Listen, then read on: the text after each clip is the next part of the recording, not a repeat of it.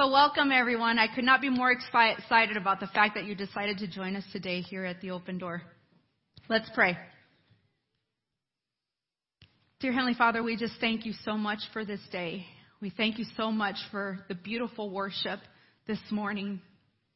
And Father God, as we open your word today, I pray, Lord, that it would hit its mark where it needs to.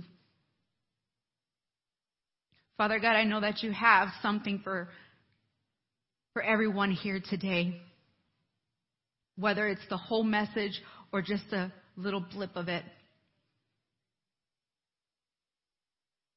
Father, we ask that you would help us to navigate your word and that you would bring light to it. We thank you, Father God, and it's in your name that we pray. Amen. So my name is Cindy Tennant, and I get to be the kids director here. My husband's name is Clay, and we just celebrated our 19th wedding anniversary this past June. Yes. We have 4 boys, Wyatt, who is in heaven, Eli, who's 16, Emmett, 14, and Eric is 12. And we've been a part of the Open Doors since the first Sunday the doors were open on the church in the pond, by the pond here, in New London. And we knew in that instant that this was our church home. My son Eric was the first kid to be dedicated, and we joked that he was actually the first member of the Open Door. And I think we have a picture of our family somewhere. Yep, there we are. And I actually have to thank Pastor Stephen Daedry, because you guys don't know how hard it was to get this photo. My boys do not like taking pictures. And I took pictures early on when they were kids, and then it just kind of like dropped off. And, so taking that picture was really hard, and I feel really bad for them when it comes to their graduation parties, because there's not going to be a lot of pictures. But so I told them, guys, we have to take a picture for church, because I'm going to be up there speaking, and they want to see you guys. And they're like, definitely not. We're not going to do this. And I was like, okay, the alternative is you guys coming up here and saying hi to everybody. And they're like, we'll take the picture. We'll take the picture. So since the beginning, I've been involved in kids ministry in some capacity, whether it was serving snacks, helping with skits, teaching lessons, or just being a kid wrangler. This is where my heart has always been. And little did I know that those pieces were fitting into a bigger piece of where God was leading me. And my piece has always been here at the Open Door. One of my goals as a kids director is to come alongside parents and help them navigate with their kids what it means to be a Christ follower. When you have the church functioning biblically and families leading biblically, when you combine those forces together, we're building a foundation for kids and youth to stand on. Pastor Steve shared with us on Father's Day, Proverbs 9:10, and it says this: "The fear of the Lord is the beginning of wisdom, and the knowledge of the Holy One is insight." So fear in this passage, it means a moral reverence. It's an honor and a respect in its highest form. And this fear is produced by God's word, and it makes a person receptive to the wisdom and knowledge. So we want to cultivate a wisdom and knowledge of God's word, so when kids and teens of our church go out into the world, their foundation is solid. So why am I up here? So for those of you who do not know what happens on a Wednesday night or at VBS, I wanted to give you a glimpse of what it looks like. Now, originally, this was supposed to be Pastor Steve up here doing this, not me, but God had other plans. So the thought was to tie VBS with Sunday mornings and to bring it all together so the church is on the same page. Whether you have kids or grandkids, nieces or nephews, we want all to be involved. And how cool of a conversation piece to say you know exactly what is going on with our kids and youth at church. So here we go. I'm curious. Have you ever thought about all there is to know in this world? All the information that there is to know in this world. That would be a ton of information, right? There is so much to learn and so much that we will never learn. Have you ever heard the old saying that says, learn something new every day?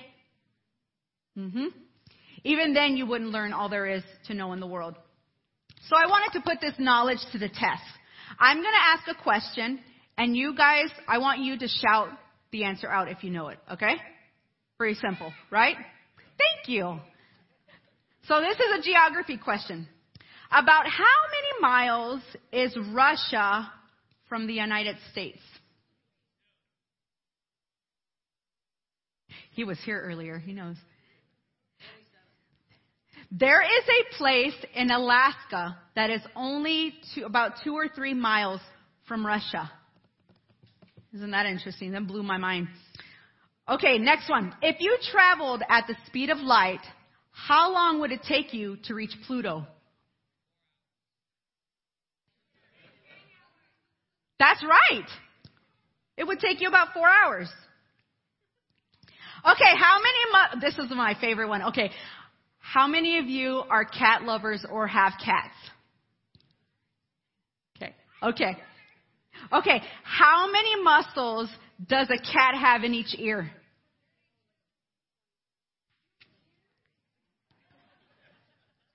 A cat has 32 muscles in each ear. Okay. That's 32 muscles working together to completely ignore you. It's really good. I tried this with my cat earlier. I have 2, but the one, her name's Kitty Kitty. It was original, Kitty Kitty. So I'm like, Kitty Kitty, Kitty Kitty, and she's just looking at me and her ears are just going all this way. And I'm like, I know you hear me. You're just completely ignoring me. Okay. Last one. This one was, okay, so I'm gonna just throw it out there. Approximately how many ants live on this planet in any given moment?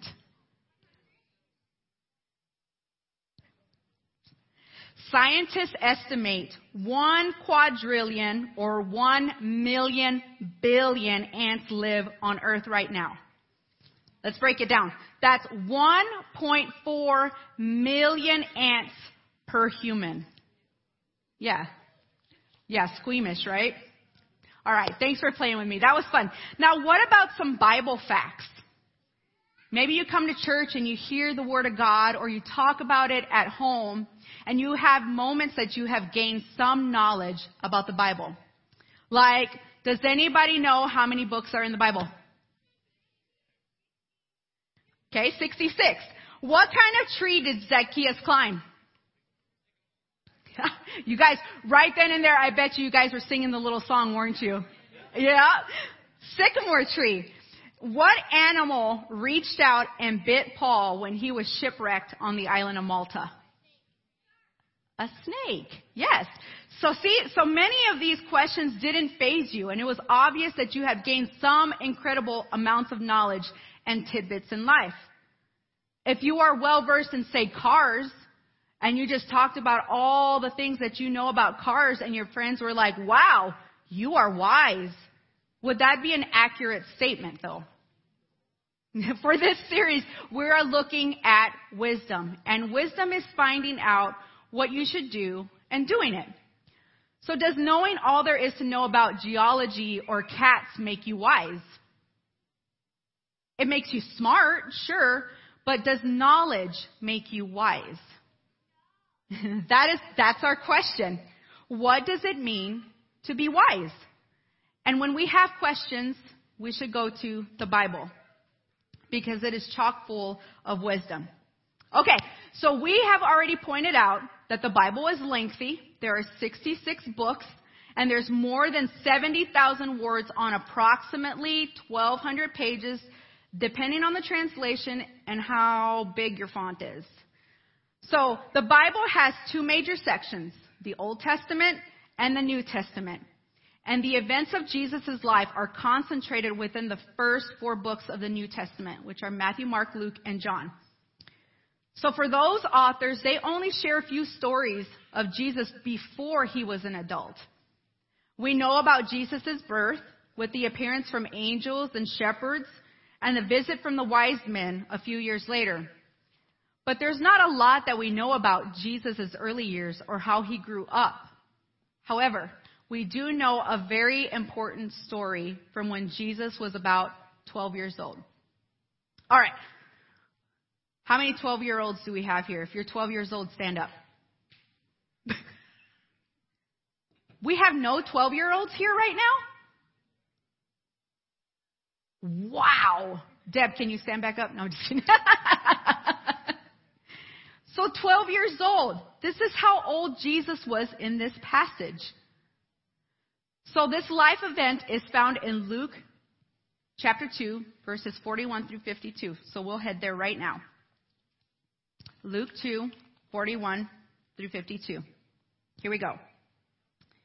Now his parents went to Jerusalem every year at the feast of Passover. And when he was 12 years old, they went up according to custom. And when the feast was ended, as they were returning, the boy Jesus stayed behind in Jerusalem. His parents did not know it, but supposing him to be in the group, they went a day's journey. But then they began to search for him among their relatives and acquaintances. And when they did not find him, they returned to Jerusalem searching for him. After 3 days, they found him in the temple, sitting among the teachers, listening to them and asking them questions. And all who heard him were amazed at his understanding and his answers. And when his parents saw him, they were astonished. And his mother said to him, "Son, why have you treated us so? Behold, your father and I have been searching for you in great distress." And he said to them, "Why were you looking for me? Did you not know that I must be in my Father's house?" And they did not understand the saying that he spoke to them. And he went down with them and came to Nazareth and was submissive to him. And was submissive to them. And his mother treasured up all these things in her heart. And Jesus increased in wisdom and in stature and in favor with God and man. So every year, God's law required every male to go to Jerusalem 3 times for different festivals. And these festivals you can actually find in the Old Testament, which is in the book of Leviticus. And at this time, Jesus' entire family left Nazareth and headed to Jerusalem for Passover. And this feast was a celebration commemorating the time that God delivered the Jews from slavery and escaped from Egypt. This trip would have taken several days, and Jesus' family would have been traveling with lots of people. And traveling in large numbers protected you from robbers along the road. Plus, it gave you people to talk to and make the journey go by a little quicker. During this time, women and children would have journeyed in the front of the caravan while the men brought up the rear. And even though Jesus wasn't an adult yet, he was close enough to travel comfortably either in the front or in the back. So we don't know what Jesus thought or felt when he saw the city of Jerusalem perched up on the rocky hillside. And we can only imagine how exciting it must have been. Jerusalem would have been bustling with energy and people. And once inside, we do know that his family joined in the celebration all week. This would have included good food, great conversation, prayer, and praising God. However, all of this had to come to an end. And they had to go home. So Mary and Joseph gathered up their belongings and joined the family and friends for the long journey back to Nazareth. And in verse 44, it says, after a day's journey, they began to look for Jesus and couldn't find him among his cousins, aunts, uncles, or friends. And that's when his parents hurried back to Jerusalem to find Jesus. Because remember, the women were up in the front and the men were in the back. So Joseph was probably like, oh, he's probably with Mary. Or Mary's like, oh, he's probably back there with Joseph. So they weren't really looking for him. So they hurried back to Jerusalem. So parents, I want you to put yourself in Mary and Joseph's shoes. I have no doubt in my mind that they scoured that city, looking for Jesus in all the places that they visited, looked at all the hangout places for the young kids, the entrances of the city. They must have combed through the marketplace, and they came up empty every time. How many of you parents at this point would be thinking the worst? Because you're thinking about all of those people that are coming and going, and we can't find Jesus anywhere. So let's bring everybody into this. How many of you have ever lost your phone?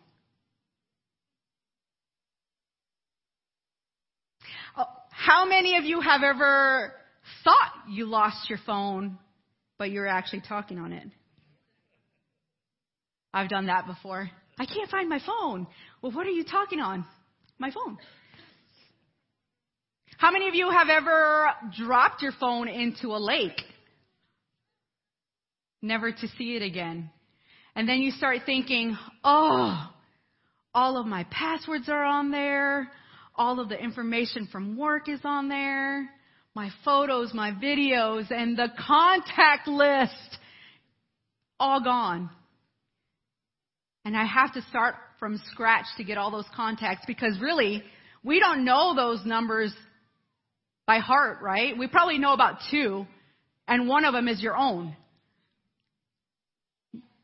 Think of that pit gut feeling that you feel when you can't find that. Now imagine losing a kid. So in the end, Jesus' parents ended up at the temple courtyard, their last resort. And that's where they find Jesus. It was the last place they looked. Why?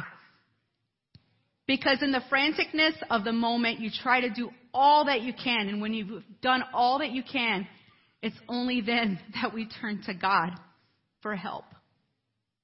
Imagine what would happen if they would have gone there first.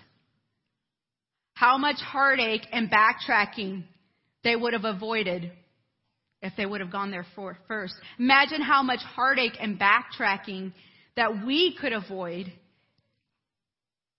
if we sought God first.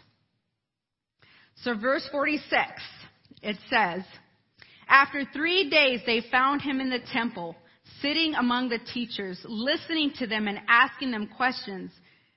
Verse 47, and all who heard him were amazed at his understanding and his answers.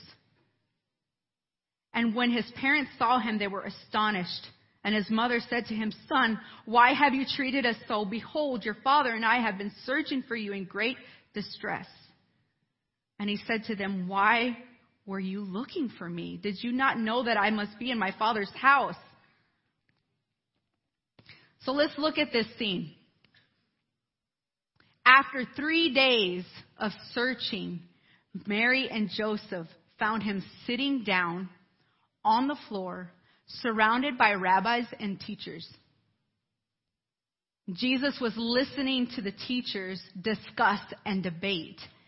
However, he wasn't idle. He was asking questions and contributing to the conversation.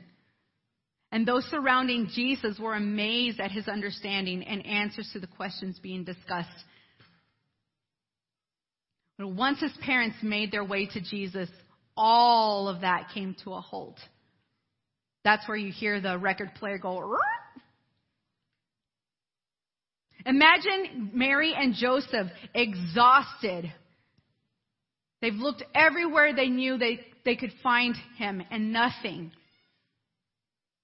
But then seeing him, all of a sudden they have this renewed energy. It's what happens when you come to Christ. This renewed energy. And they ran to his son, embracing him, and then questioning him, because you all know that you're excited when you find that lost kid, but then all of a sudden the questions start coming out, right? But Jesus' answer was so simple. Of course I would be in the temple in my Father's house. It's where he needed to be.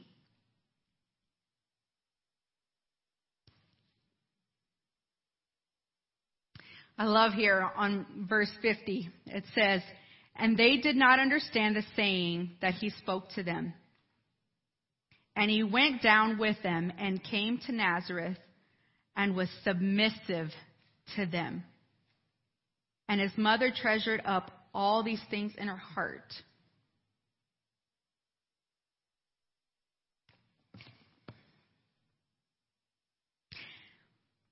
So he went home with them. And he was submissive. Another word for that is obeying.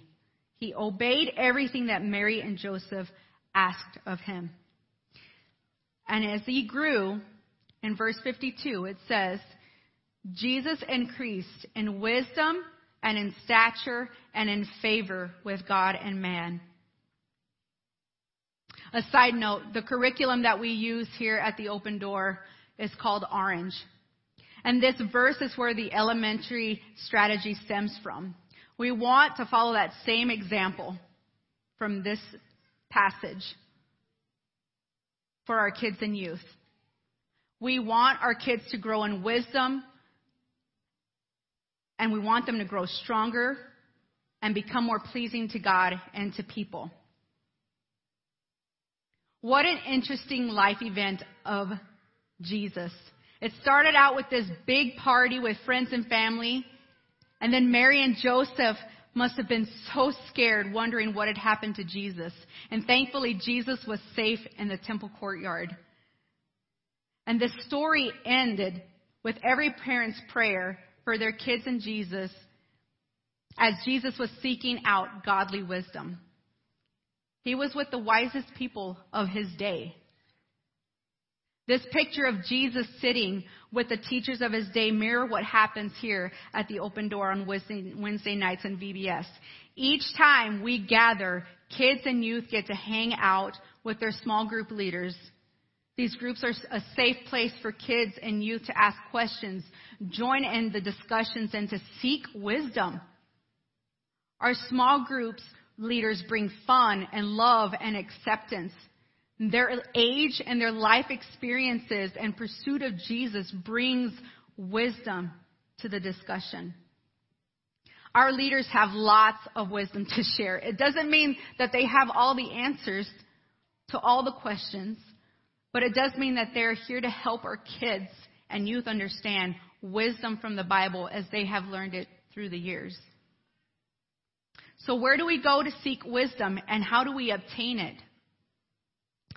So kids and teens, hear me on this one. Wisdom is a treasure worth seeking. Wisdom is a treasure worth seeking. Having wisdom is not the same as being smart.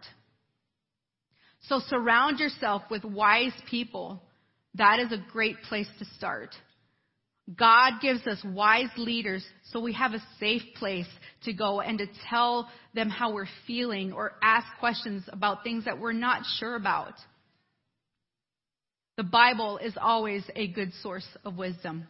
Whether you have an app on your phone or if you have a physical Bible. If you don't have either one, let us know. We would love to get one for you. Wisdom gained from the Bible cannot be achieved using it like a pillow and absorbing the information while you're asleep. It doesn't work that way. It's just like a skill. When you spend time reading or listening to it in order to be good at a skill, you have to put the time into it. And the Bible is just the same. The reward is greater, though. After reading Scripture, take time to think and to pray to God about it and ask God to help you understand and apply what you have been reading. So gaining knowledge is good, and it allows us to know facts and information and details about the world. And you're welcome for the cat lovers. Now you know why your cat's always ignoring you. They got a lot of muscles working. But that's not wisdom. What does it mean to be wise? If wisdom is not just knowledge, how can we make sure we're making a wise choice? Every single day we have an opportunity to make wise choices and opportunities to make unwise choices. So seeking out wisdom from wise sources is key, which is why I'm so glad that we have a place for our kids and youth where they can feel comfortable to share. To ask God to help us find wisdom and make wise choices is one of the desires that God has for his kids. Let's pray. Dear Heavenly Father, I just thank you so much for this day. I thank you so much for this message and how we can see how Jesus surrounded himself with the wise people of his day. He wasn't arrogant about it.